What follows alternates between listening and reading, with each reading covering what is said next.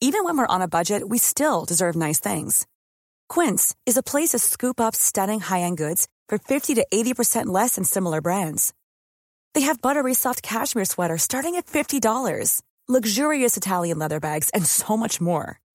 Plus, Quince only works with factories that use safe, ethical, and responsible manufacturing. Get the high-end goods you'll love without the high price tag with Quince. Go to quince.com/style for free shipping and 365-day returns. One size fits all seemed like a good idea for clothes. Nice dress. It's a t-shirt. Until you tried it on. Same goes for your healthcare. That's why United Healthcare offers a variety of flexible, budget-friendly coverage for medical, vision, dental, and more. So whether you're between jobs, coming off a parent's plan, or even missed open enrollment, you can find the plan that fits you best. Find out more about United Healthcare coverage at uh1.com. That's uh1.com. This week's episode of Harry Potter and the Sacred Text is brought to you by BetterHelp. BetterHelp is a mental health platform that provides direct online counseling and therapy services via web or phone text communication. You don't even need to use flu powder in order to access a therapist through BetterHelp. I think we can all tell in Book 5 that if you keep your feelings bottled up, it can start to affect you negatively. Therapy is a safe space to get things off of your chest if you don't have access to Dumbledore's office. I know in my life, therapy has helped me identify patterns to help me interrupt ones that I don't feel like are healthy and find better ways to cope. If you're thinking about starting therapy, give BetterHelp a try. It's entirely online. It's designed to be convenient, flexible, and suited to your schedule. Get it off your chest with BetterHelp. Visit BetterHelp.com/sacred text today to get 10% off your first month. That's BetterHelp, HELP.com/sacred text. Chapter 5, Fallen Warrior. Hagrid. Harry struggled to raise himself out of the debris of metal and leather that surrounded him. His hands sank into inches of muddy water as he tried to stand. He could not understand where Voldemort had gone and expected him to swoop out of the darkness. I'm Vanessa Zoltan. And I'm Casper ter Kuile. And this is Harry Potter and the Sacred Text. A big thanks to Audrey Marshall, Catriona Gilmore, Athena Noir, Anna Vivian, and Ashley Bird, who are all some of the fabulous patrons who are supporting Harry Potter and the Sacred Text. And if you would like to join them, we would be so glad to have you. Also, amazing names. We have a Marshall, a Gilmore, an Athena, a Vivian, like Vivian Lee, and a Bird. So cool. It's a strong cast. Also, a big shout out to our local group in Birmingham, Alabama, the Magic City Muggles, run by Christina Gamble and Megan Chard. We're so thrilled to know that we have listeners and readers in Birmingham. And if you would like to join a local group, many of whom are now meeting online, you can, and just go to harrypottersacredtext.com and click on local groups. Another great two names of Gamble and Chard. Like, I would eat a recipe called Gamble and Chard. I would go to a law firm called Gamble and Chard. I would go to a hotel called Gamble and Chard. I probably wouldn't go to a nightclub called Gamble and Chard. I would. You're so stuck up. Casper, you have a story for us today through the theme of health. What have you got for us today? For 2 years, I lived on Trowbridge Street in Cambridge, Massachusetts, which is just a few minutes walk away from our shared home of Harvard Divinity School. And it was a lovely house. I had 3 other roommates and then shared a room with my now husband, Sean.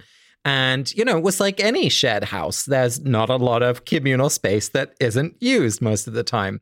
The one place that I could go to really get peace and quiet was the closet in which were stored old tools, winter jackets, snow boots, salt to salt the snowy roads of Boston in wintertime. And there was just enough space to put a little meditation cushion on the floor, which after a few months, you couldn't tell what was cushion and what was like dust bunnies. But anyway, I would sit there every morning and do my little meditation because I was feeling very spiritual and, you know, divinity school. And then one day I downloaded a meditation by Jack Kornfield in which he introduces the metta meditation, a Buddhist practice where you wish health and wellness for yourself. You wish it for someone that you love. You wish it for someone that you know barely. And then finally, you wish it for someone that maybe you're struggling with. Really beautiful practice. And there was a phrase that he used that has stayed with me forever. And he says, "May I be as happy and as healthy as it is possible for me to be." And I was just like, that is so smart. Because so often we think about health as like either you're healthy or you're ill. And it's very difficult, I think, to talk about health as a theme when you know that maybe you have broken bones that aren't, ever going to be how they were, or maybe you have a chronic condition that you know is never going to disappear magically. And so that phrase, "may I be as healthy as it is possible for me to be," disrupts this binary that we often live with between health and illness.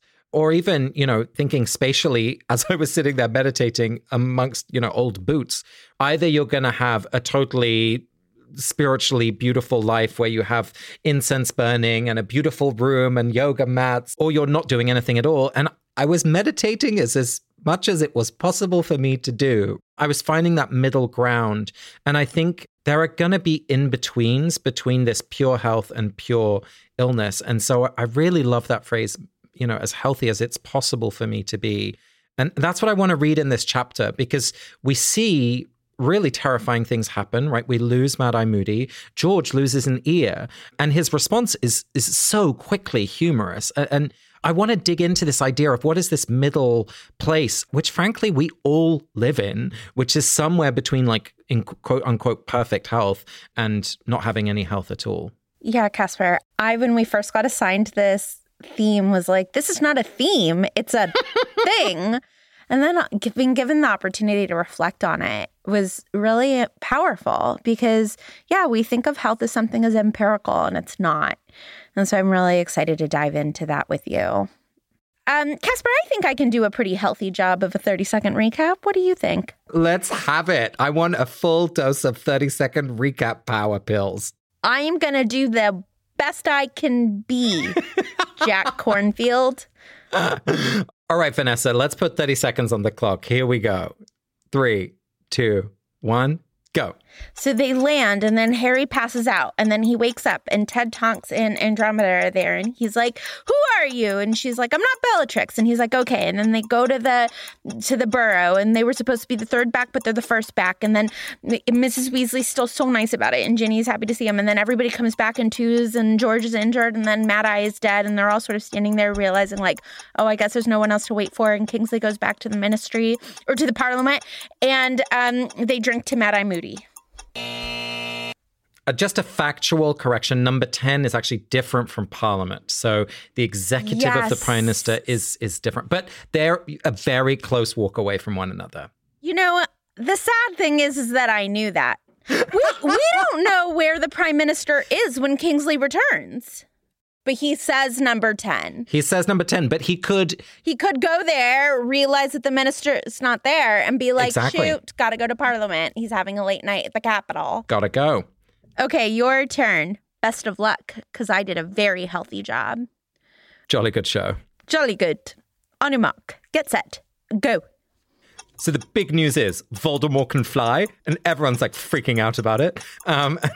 So then there's a sort of game of whack-a-mole, like, who's here? No, hit him. No, they're gone. Wait, who are you? No, you're really Arthur. Don't get in the way. George, ear has gone off. He's feeling very saint-like because he's feeling holy. Everyone's doing fine. Fleur is like, oh my God. And then, Mad Eye doesn't disappear. But Harry's like, no, it wasn't Mundungus. Everyone's like, it's not Mundungus. And Harry's like, no one betrayed me. I'm not going to fall into that game. And Lupin is not happy about it.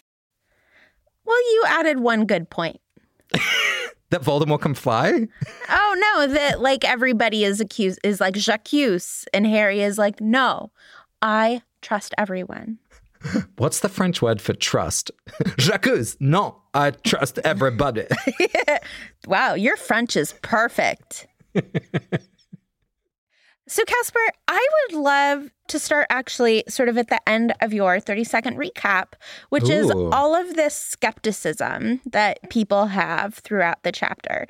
And I think that skepticism is actually one of the words where we use the word healthy. Like, make sure that you have a healthy amount of skepticism. You want to be like just a little bit on your guard in certain situations. And what was so interesting to me is that Harry was saying in this situation, that skepticism is not healthy. Yeah. That this is a moment in which complete trust is the only option. And I think that we see it so beautifully demonstrated sort of character by character. Like Molly is running toward Harry, ready to hug him, and is like, Harry, you're the real Harry, right? And like she's checking in that he's not one of the 6 other Harrys, but also like, are you really the kid I love? Good. I was like, great check, Molly. And then Lupin and Kingsley, who are both like seasoned, injured warriors, are really rigorous about it. And then Mr. Weasley, who we know has been really rigorous about this in the past, is like, I don't care. Let me see my son. And so it was interesting to me who was skeptical when. And then I feel like Fleur, in this moment of having just seen someone she respects die, is so shaken up that she's like, I don't know who of you did it.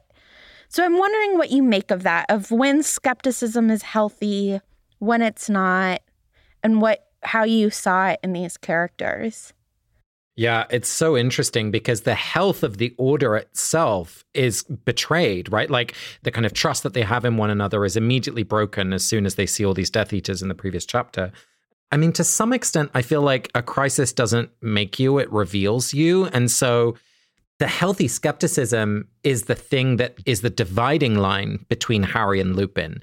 That's where we really see a gulf growing between the two of them in this chapter. And it was painful to read.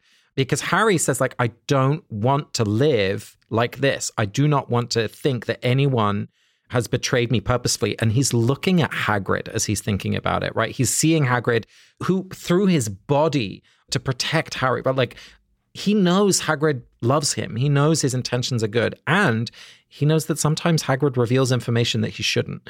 And so he's like, I don't want this to turn into a witch hunt, right? Like, I don't want Hagrid expelled from this community. It's more important to me to hold this group together. And Lupin is like, you are being just as foolish as your father. And your father was killed for his lack of skepticism, for his lack of healthy skepticism. I think for Lupin, it's just too painful to see that happen again. Like, he's just lost his comrade in arms in Mad-Eye Moody, right? Like, I didn't even realize Tonks had been a mentee of Mad-Eye in the Ministry, right? There's so much more that has been lost for them, I think, than for Harry in Mad-Eye's death. And that shows up here. Yeah, I also think one of the missed opportunities that I'm sure I live out in my own life is that I wish that Lupin and Harry, rather than this letting them divide them, they would be like, well, thank God both of us are in this group, because you can be the voice of skepticism and I can be the voice of hope. And like, this group is better because it has both.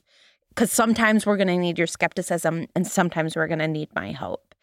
And instead, we let these things divide us when really they're like so beautiful together. And it's not like they both haven't had the other thought. Right. Harry literally has the thought of like, who did it? Well, it was probably Hagrid, right? Like, I mean, it's not like he's uncognizant of that. And Lupin, of course, would be thinking the same thing of like, if we start to say this, it's going to break up this group further. Mundungus has already left. Mad-Eye is now dead, right? Like, how many of us more can we lose and still be a functioning unit? I also was wondering about Lupin. You know, at the end of the chapter, it's Lupin and Bill who go to get Moody's body. And these are the two men who've been bitten by werewolves. And I didn't know if it was because it's the two men who've bitten by werewolves, if they have more respect for a physical body. Like, they know that a body can betray you or a body can serve you. And I think if you've been a relatively healthy person, you get to sort of take your body for granted and be like, Moody's dead. It doesn't matter if we have their body, or certainly it isn't at the top of anybody else's minds. But they know, Bill and Lupin, that a body can be weaponized. And they immediately are like, well, do you want the Death Eaters to get it?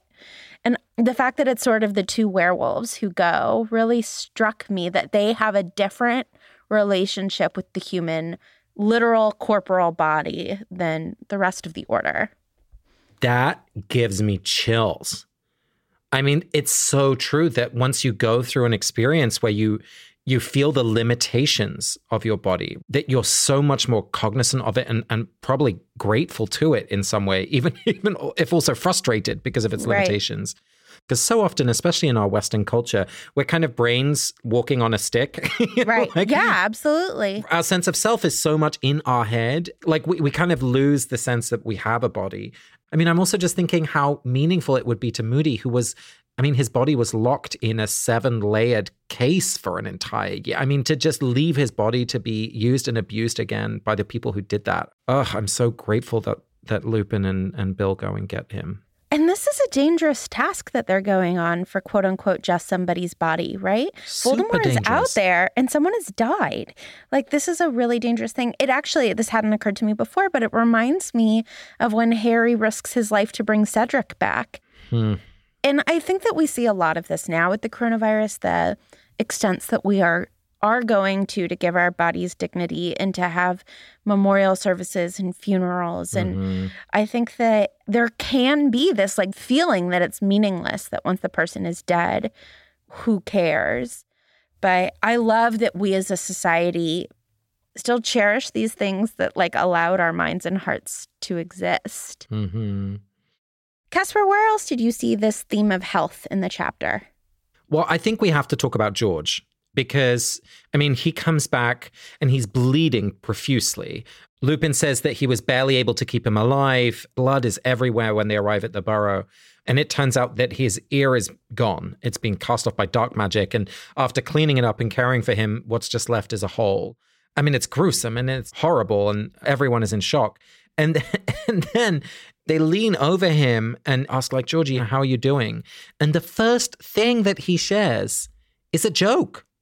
Reading it this time, I was angry at him. I was like, you're not allowed to joke about this. Like, this is serious. I nearly want to ask you, like, is this even reasonable? Like, are we so far-fetched here in the story? Like, help me understand this moment. Is this healthy? Is it a healthy reaction, I guess? So I can't attest as to whether or not it's healthy, but one of my early memories is, my father's had a brain tumor since I was quite young, and my brothers and I knew that he was going into the hospital the following morning, and I was 7 or 8 years old. And I woke up, and it must have been because I heard my parents. And I went into the bathroom, and my mom was laughing hysterically. And my dad was just, like he didn't want to see her upset. So he was like doing a full comedy routine in the bathroom as they were getting ready to go to the hospital for him to have brain surgery.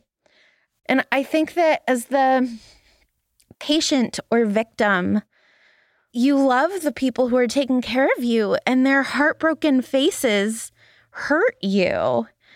And so you want to see them smile. I even think it's believable that it's like not a very good joke. If it was a better joke, maybe I wouldn't buy it. If it was like a truly funny joke. And then they keep going, right? Like Fred gets the cue and is like, at least you'll be able to tell us apart now, Mom. And like, I love it. I'm like, yes, do it. All the jokes. I mean, yeah, it just shows how strong their relationship is as a pair, that Fred is able to pick up on like, okay, George, you're feeling like this. Like, let me run with it. Let me support you in it. And they stay behind inside when everyone else goes outside. Like there's so many sweet moments where you really see that the healthy relationship between those two brothers. They really are inseparable. I wonder if when they're alone, Fred doesn't turn to George and say like, you okay? And George say like, I was so scared. It would be unbelievable to me if they never had that moment. But the fact that we don't see that moment and that they don't do it publicly might make total sense. Me at all. Yeah. Where else in the chapter did health show up for you? So I would love to call attention to one of my all-time favorite moments in the text, and then for you to help me make it about health. Uh-huh. And it is a moment that I've never noticed before, and that is Harry gets startled when he sees Andromeda Tonks' mom at the safe house. Yes. Because she looks like Bellatrix. And he's like, you. And he goes to grab his wand. And it says that Ted hands him his wand and gently touches Harry's arm with the wand and was like, oh, you dropped your wand while you were unconscious. It's right here. And it's a wild thing to do, to hand a weapon to someone who is looking at your wife as if he wants to hurt her. And I just thought it was the most beautiful pacifist move of like, oh, do you need to attack us? Here you go.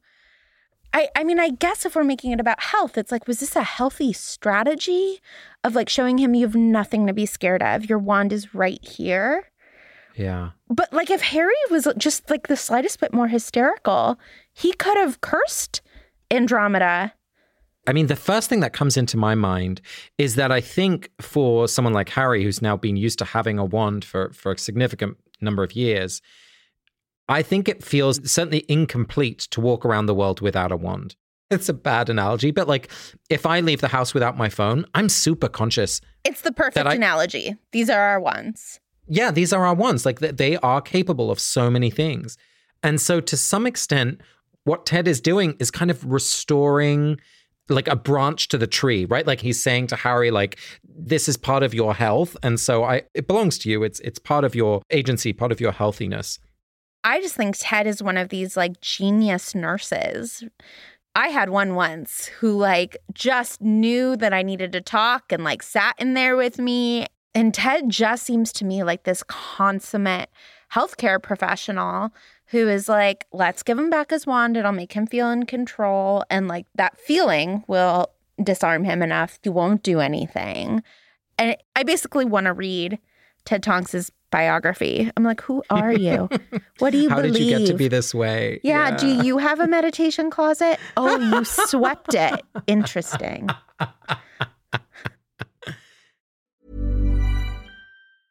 Ryan Reynolds here from Mint Mobile. With the price of just about everything going up during inflation, we thought we'd bring our prices down. So to help us, we brought in a reverse auctioneer, which is apparently a thing. Mint Mobile Unlimited Premium Wireless. How to get 30, 30, bit to get 30, bit to get 20, 20, 20, bit to get 20, 20, bit to get 15, 15, 15, 15, just $15 a month? Sold! Give it a try at mintmobile.com/switch. $45 up front for 3 months plus taxes and fees. Promo rate for new customers for limited time. Unlimited more than 40 gigabytes per month. Slows full terms at mintmobile.com. Hey, it's Ryan Reynolds, and I'm here with Keith, co-star of my upcoming film, If, only in theaters May 17th. Do you want to tell people the big news? All right, I'll do it. Sign up now and you'll get unlimited for $15 a month and 6 months of Paramount Plus Essential Plan on us. mintmobile.com/switch. Upfront payment of $45 equivalent to $15 per month. Unlimited over 40 gigabytes per month. Face lower speeds. Videos at 480p. Active Mint customers by 531.24 get 6 months of Paramount Plus Essential Plan. Auto renews after 6 months. Offer ends May 31st, 2024. Separate Paramount Plus registration required. Terms and conditions apply if rated PG. This week's episode of Harry Potter and the Sacred Text is brought to you by Redfin. Let's say for some reason you can't get back to Grimmauld Place, so you need to find a new home. If you're like me, you would go to Redfin. Redfin updates their listings every 2 minutes and sends you personalized recommendations, so finding the home that's perfect for you has never been easier. If you see something you like, just book a tour straight from the app. And when you're ready to buy, an experienced local Redfin agent can guide you through the whole process. And if you're looking to sell, Redfin agents know how to get you the best price possible for your home. That's because they sell twice as many homes as other agents. With a listing fee as low as 1%, Redfin's fees are half of what others often charge, which means you'll have more money to put toward your next home. They even have a function where Trelawney will tell you whether or not she can see you in this house. Redfin. It's how Molly found the burrow. Download the Redfin app to get started.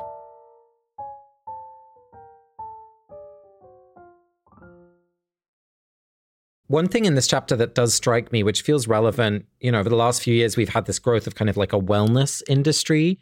And in many ways, that's wonderful, right? Like mindfulness, meditation has gone really mainstream. I think there's a growing awareness of alternative therapies being beneficial in addition to Western medicine, a mind-body connection, like all sorts of things that are really positive.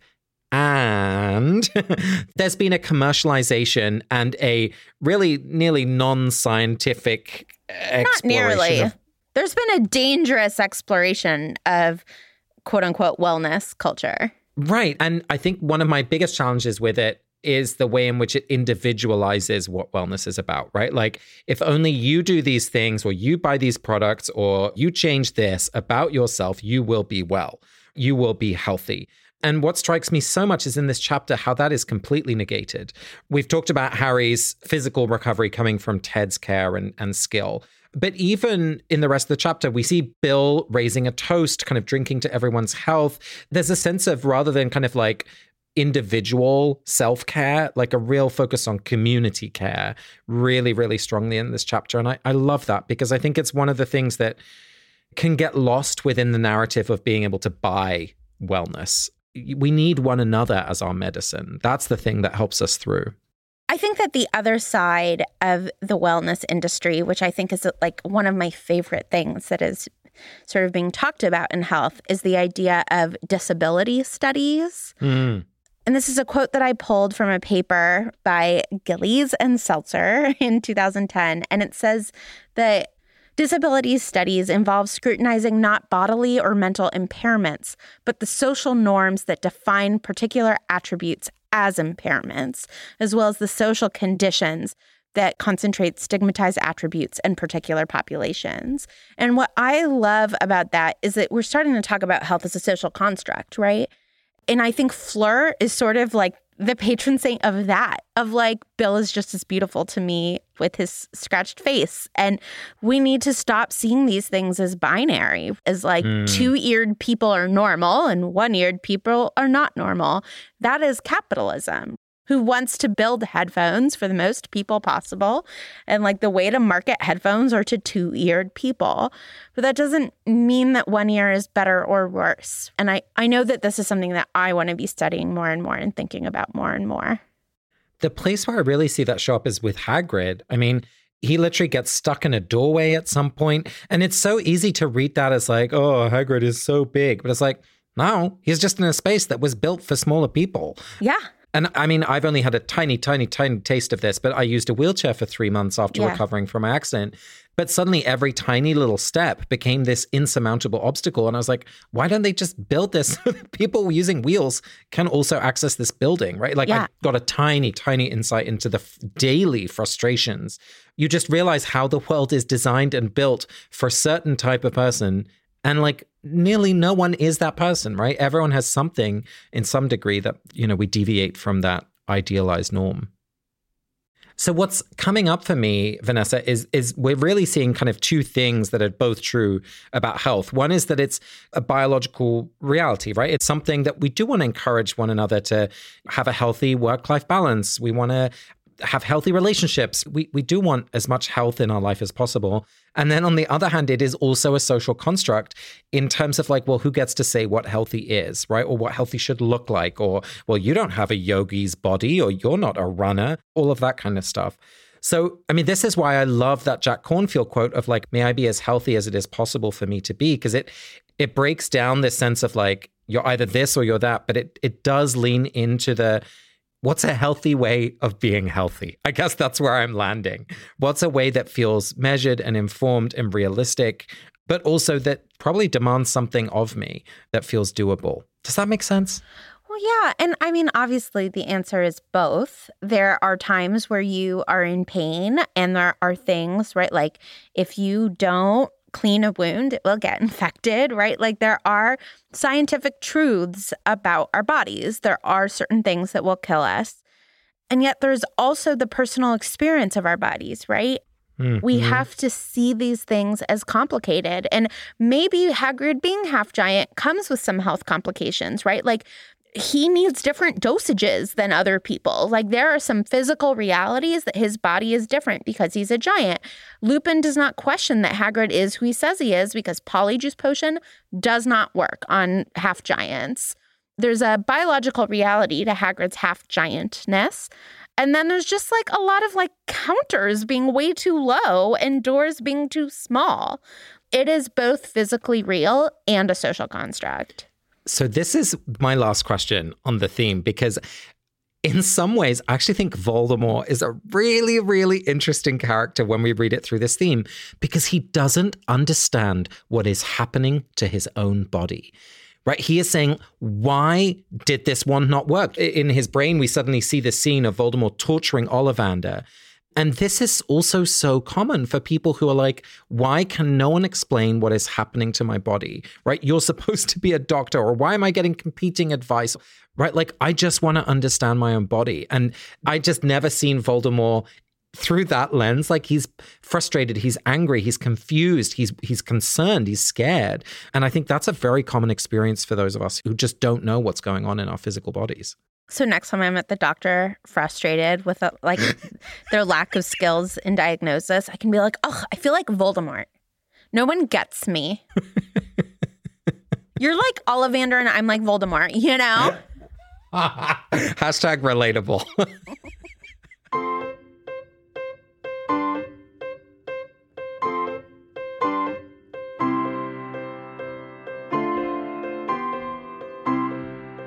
Vanessa, we're returning to our OG spiritual practice from the podcast Lectio Divina.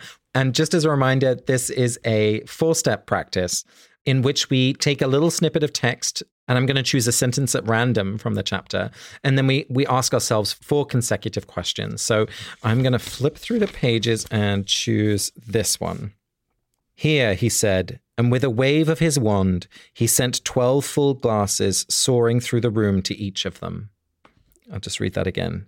Here, he said, and with a wave of his wand, he sent 12 full glasses soaring through the room to each of them. So we'll start with step 1 of Lectio Divina, which is to ask, what's going on in this passage? What's the literal reading of these words? Vanessa. So this is at the very end of the chapter when Bill is making sure that everybody has some fire whiskey to drink to the life and memory of Alastor Moody. That's right. So let's go to step 2, which is when we're going to ask ourselves, what allegorical meaning can we find in this reading of the text? So we're thinking of stories or images or songs or myths that this particular phrase reminds us of. So I'll read it again. Here, he said, and with a wave of his wand, he sent 12 full glasses soaring through the room to each of them. I mean, the first thing I'm thinking of is the Last Supper. Me too! I was really? like, Jesus and his apostles! And one of them betrayed. Whoa. The number 12, I was like, well, okay. I mean, the communion metaphor is really strong because, of course, Jesus said at that dinner, like, here, take this, my body broken for you. There's this kind of presentation of the food and drink, or in this case, the drink, and they're gathering in remembrance, which is interesting. And of course, so much of the Christian liturgical tradition of communion now is that you remember Christ. I mean, they're remembering Magi, but that theme is really strong as well. I like the idea of Moody as the Christ-like figure because I think that, you know, we obviously think of Harry as a Christ-like figure at the end of this book, especially where he dies and gets resurrected. But Moody sort of did too, right? He got, to your point earlier, he got put in that box and pulled out again. And with all of his near misses, he's lost a leg, he's lost an eye. Like, this man has been through things. This man has been to death and back. And then to have him actually be gone, and it actually is to some extent similar to Jesus in that we don't have his body, at least not yet. And so there's this empty tomb aspect of it as well. Wow. And so I like the idea of placing that onto Moody instead of onto Harry. Harry, it's not all about you. Why are you so obsessed with you? So yeah, and I guess I like the idea that like all of us have opportunities to sort of lose certain parts of ourselves and rise again, right? And also, I mean, this takes us back to the conversation we were having about health. I mean, Moody himself, right, having lost an eye, having lost a leg, he's certainly the strongest aura, the most skilled person. And Voldemort immediately assumes that the Harry who's with Moody is the real Harry. And so it just plays with that concept of like, what does health look like, right? We see Alastor, the greatest warrior really of this group, even with those disabilities, or perhaps because of those disabilities. Well, let's go through to our third step, which is to think about, if we read this sentence, what does it remind us of in our own lives? So here it is once more. Here, he said, and with a wave of his wand, he sent 12 full glasses soaring through the room to each of them. I'm just reminded of all the parties that we would have at home. Our house was always full of people. We had a bed and breakfast. There were people who lived upstairs. There were parties and events happening all the time. And some of my happiest memories at home were kind of like walking around with a tray of mince pies or filling up people's glasses or, you know, the laughter and conviviality. And as I say all of this out loud, I'm like, I miss parties, you know? I think the times when even my apartment now in Brooklyn, like the times our apartment felt like our home was when we could host people. And so there is something so magical that is consistent throughout these books, the way in which the borough plays this home for Harry, but it's a home for the movement, right? It's a safe place for the order in ways that Grimmauld Place kind of never can. And yeah, it's because it's loved, it's full of people, it's the fact that there's 12 glasses, right, lying around waiting to be filled says something about what this building is for. How about you? What does it remind you of? You know, I was so excited to move out of the dorms after being a proctor for 7 years. And like, as soon as I had unpacked, I had a party in which like 6 of my former students were, you know, here. And I was like, oh, I loved it, right? Like, I loved hosting students every week. Yeah. So yeah, it just reminds me of proctoring. I feel like we complain about proctoring a lot, but there was a real joy in gathering students once a week, at least sometimes. Sometimes it was fun. Yeah. Yeah, absolutely. Okay, well, let's read the sentence one final time. Traditionally, the 4th step of Lectio Divina is to ask yourself what God is asking you to do. The way we do it is to think, what is the text inviting me to do? And we always try and think of something that's actionable in the next few days. So let me read it one more time. Here, he said, and with a wave of his wand, he sent 12 full glasses soaring through the room to each of them. I just had an idea, but I don't know if it's possible. It's so striking that Bill is using magic to share the glass, right? He's not touching the glass and bringing the glass to them.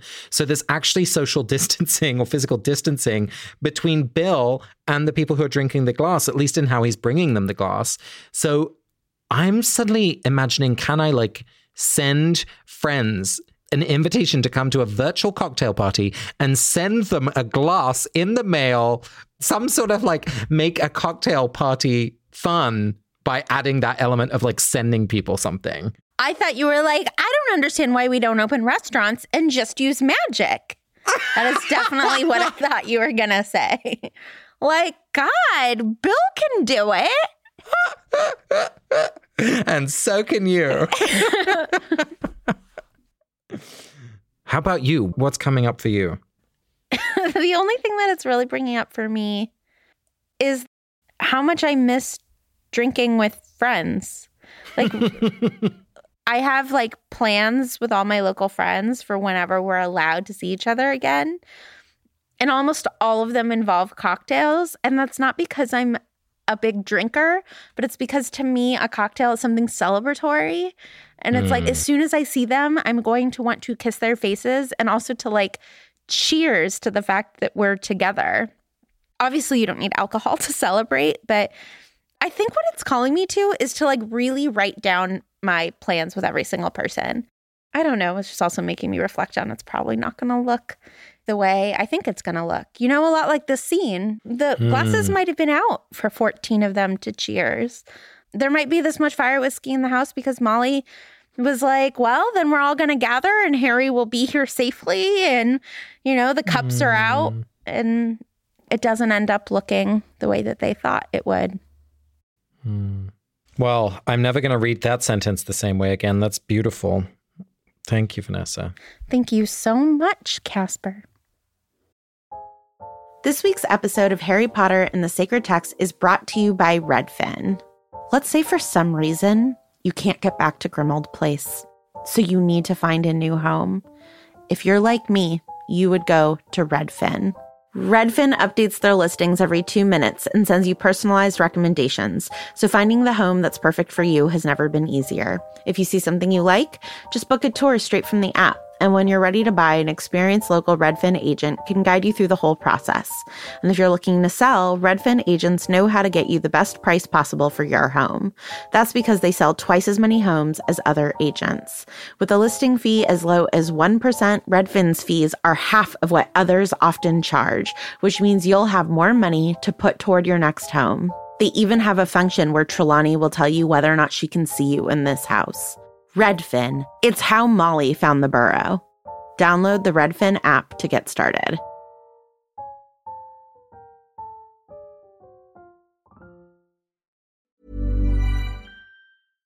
Imagine the softest sheets you've ever felt. Now imagine them getting even softer over time. That's what you'll feel with Boll & Branch's organic cotton sheets. In a recent customer survey, 96% replied that Boll & Branch sheets get softer with every wash. Start getting your best night's sleep in these sheets that get softer and softer for years to come. Try their sheets with a 30-night guarantee. Plus, get 15% off your first order at bollandbranch.com. Code BUTTERY. Exclusions apply. See site for details.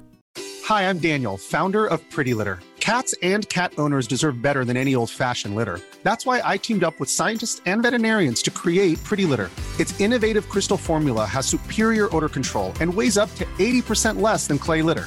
Pretty Litter even monitors health by changing colors to help detect early signs of potential illness. It's the world's smartest kitty litter. Go to prettylitter.com and use code ACAST for 20% off your first order and a free cat toy. Terms and conditions apply. See site for details. This week's voicemail is from Corey. Hi, Casper, Vanessa, and Ariana. My name is Corey, and I'm calling from Medford, Massachusetts. Medford! There's one scene in the whole Harry Potter series that I think about more than any other scene, and especially now. And that's the scene where Neville is in St. Mungo's, and his mother hands him that bubblegum wrapper. He cherishes it. He holds on to it. And I'm thinking about it a lot now as families face the trauma of losing people they love with that barrier of social distancing, keeping them from saying goodbye, from holding their hands. And it's something I relate to. I lost my mom in December, and because my whole family's in Kentucky, I didn't have time to get back. I didn't have time to get to the hospital before it happened, quite suddenly. But when I did finally get home, I found this note that she had written out to me, something she wanted to share on Facebook, but she wanted me to edit it. And it was this story about me coming out as gay and how relieved she was that I was happy, and that what she thought had been a shadow between us was really just this revelation of my true self. And I could tell by the way that she wrote the note that she wasn't sure that this was worth anything. She wasn't sure I'd want her to post it. Mom wasn't as confident in her abilities as she should have been, and maybe she thought it was just as silly as a bubblegum wrapper. But to me, it was this most amazing thing she could have passed to me across time. So I want to say a blessing to all the people who are losing people they love at a time when they can't see them at the end. And I hope that you will find your bubblegum wrappers to hold on to, whether they are pictures that your loved one took of you so you can see yourself through their eyes, or the things they left in the drawer, or the memories that are in your heart. Love you. Corey, thank you so much for that beautiful voicemail. I know that, so many of us are grieving family members, grieving friends right now, and even just grieving that we can't be with them in the way that we want to be. And I love the way that you've elevated these bubblegum wrappers for us. I think that that's a really beautiful reading of this very difficult scene and of the gesture that your mom gave you. So thank you so, so much for that beautiful voicemail. And since you're in Medford, go visit the Goslings at Fellsmere Pond. They're so cute. Are they related to Ryan Gosling? They are. All baby geese are related to Ryan Gosling. That is a little known fact. It's time for us to bless someone from the pages of this chapter. And Vanessa, I want to bless George. So often we see the twins as like a consolidated unit, and there's just such a sweetness in seeing both Fred's reaction to George's injury, but also George's like humor and just silliness in the midst of something really difficult. And there's just something so good-natured about them both. And we've seen that over and over again, and we see it so clearly here. And I just fell a little bit in love with George in this chapter. So for anyone who can make everyone else's day a little easier by telling a silly joke now and then, a blessing for you. Amen. How about you, Vanessa? I have to bless Molly Weasley for like the sweetest thing in the whole world. Harry comes and she, of course, is like, you're the real Harry, and, does no security check. And then she asks for news about almost literally her whole family. And he's like, I have no news. And it's clear that like 2 of her relatives were already supposed to come back and haven't yet. And all she says is, well, thank God you're all right. And it's just like the most loving, the most incredible thing to say. You know, it is the model of counting your blessings. And she's a hero. And Molly Weasley, I love you. And I'm so glad you're all right. This has been Harry Potter and the Sacred Text. You can follow us on Twitter, Instagram, and Facebook. And if you join our Facebook Common Room, then you can be part of our incredible mutual aid fund. So go enjoy the Harry Potter Sacred Text Common Room on Facebook. You can also come and join the incredible community of people who are supporting us on Patreon who allow us to do what we do. And we hope to see you at our Summer with Harry Potter and the Sacred Text. Go to harrypottersacredtext.com and click on the orange button to learn more about our summer options. You can also leave us a review on iTunes, send us a voicemail, and of course, my book is still available for pre-order. Pow, pow, pow, pow. The Power of Ritual. Next week, we'll read Chapter 6, The Ghoul in Pajamas, through the theme of hesitation. This episode of Harry Potter and the Sacred Text is produced by Not Sorry Productions. Our executive producer is Ariana Nedelman. Our associate producer is Ariana Martinez. And our music, as always, is by Ivan Paisau and Nick Ball. And we are distributed by Acast. Thanks to Corey for this week's voicemail, to Julia Argy, Nikki Zoltan, Maggie Needham, Megan Kelly, and Stephanie Purcell. I've told you about my Latin teacher, right? No, was he hot? No, in middle school, he was awful. If he liked you, he called you Brian, and if he didn't, he called you Fish Face. My Latin teacher was awful too. He threw keys at our heads.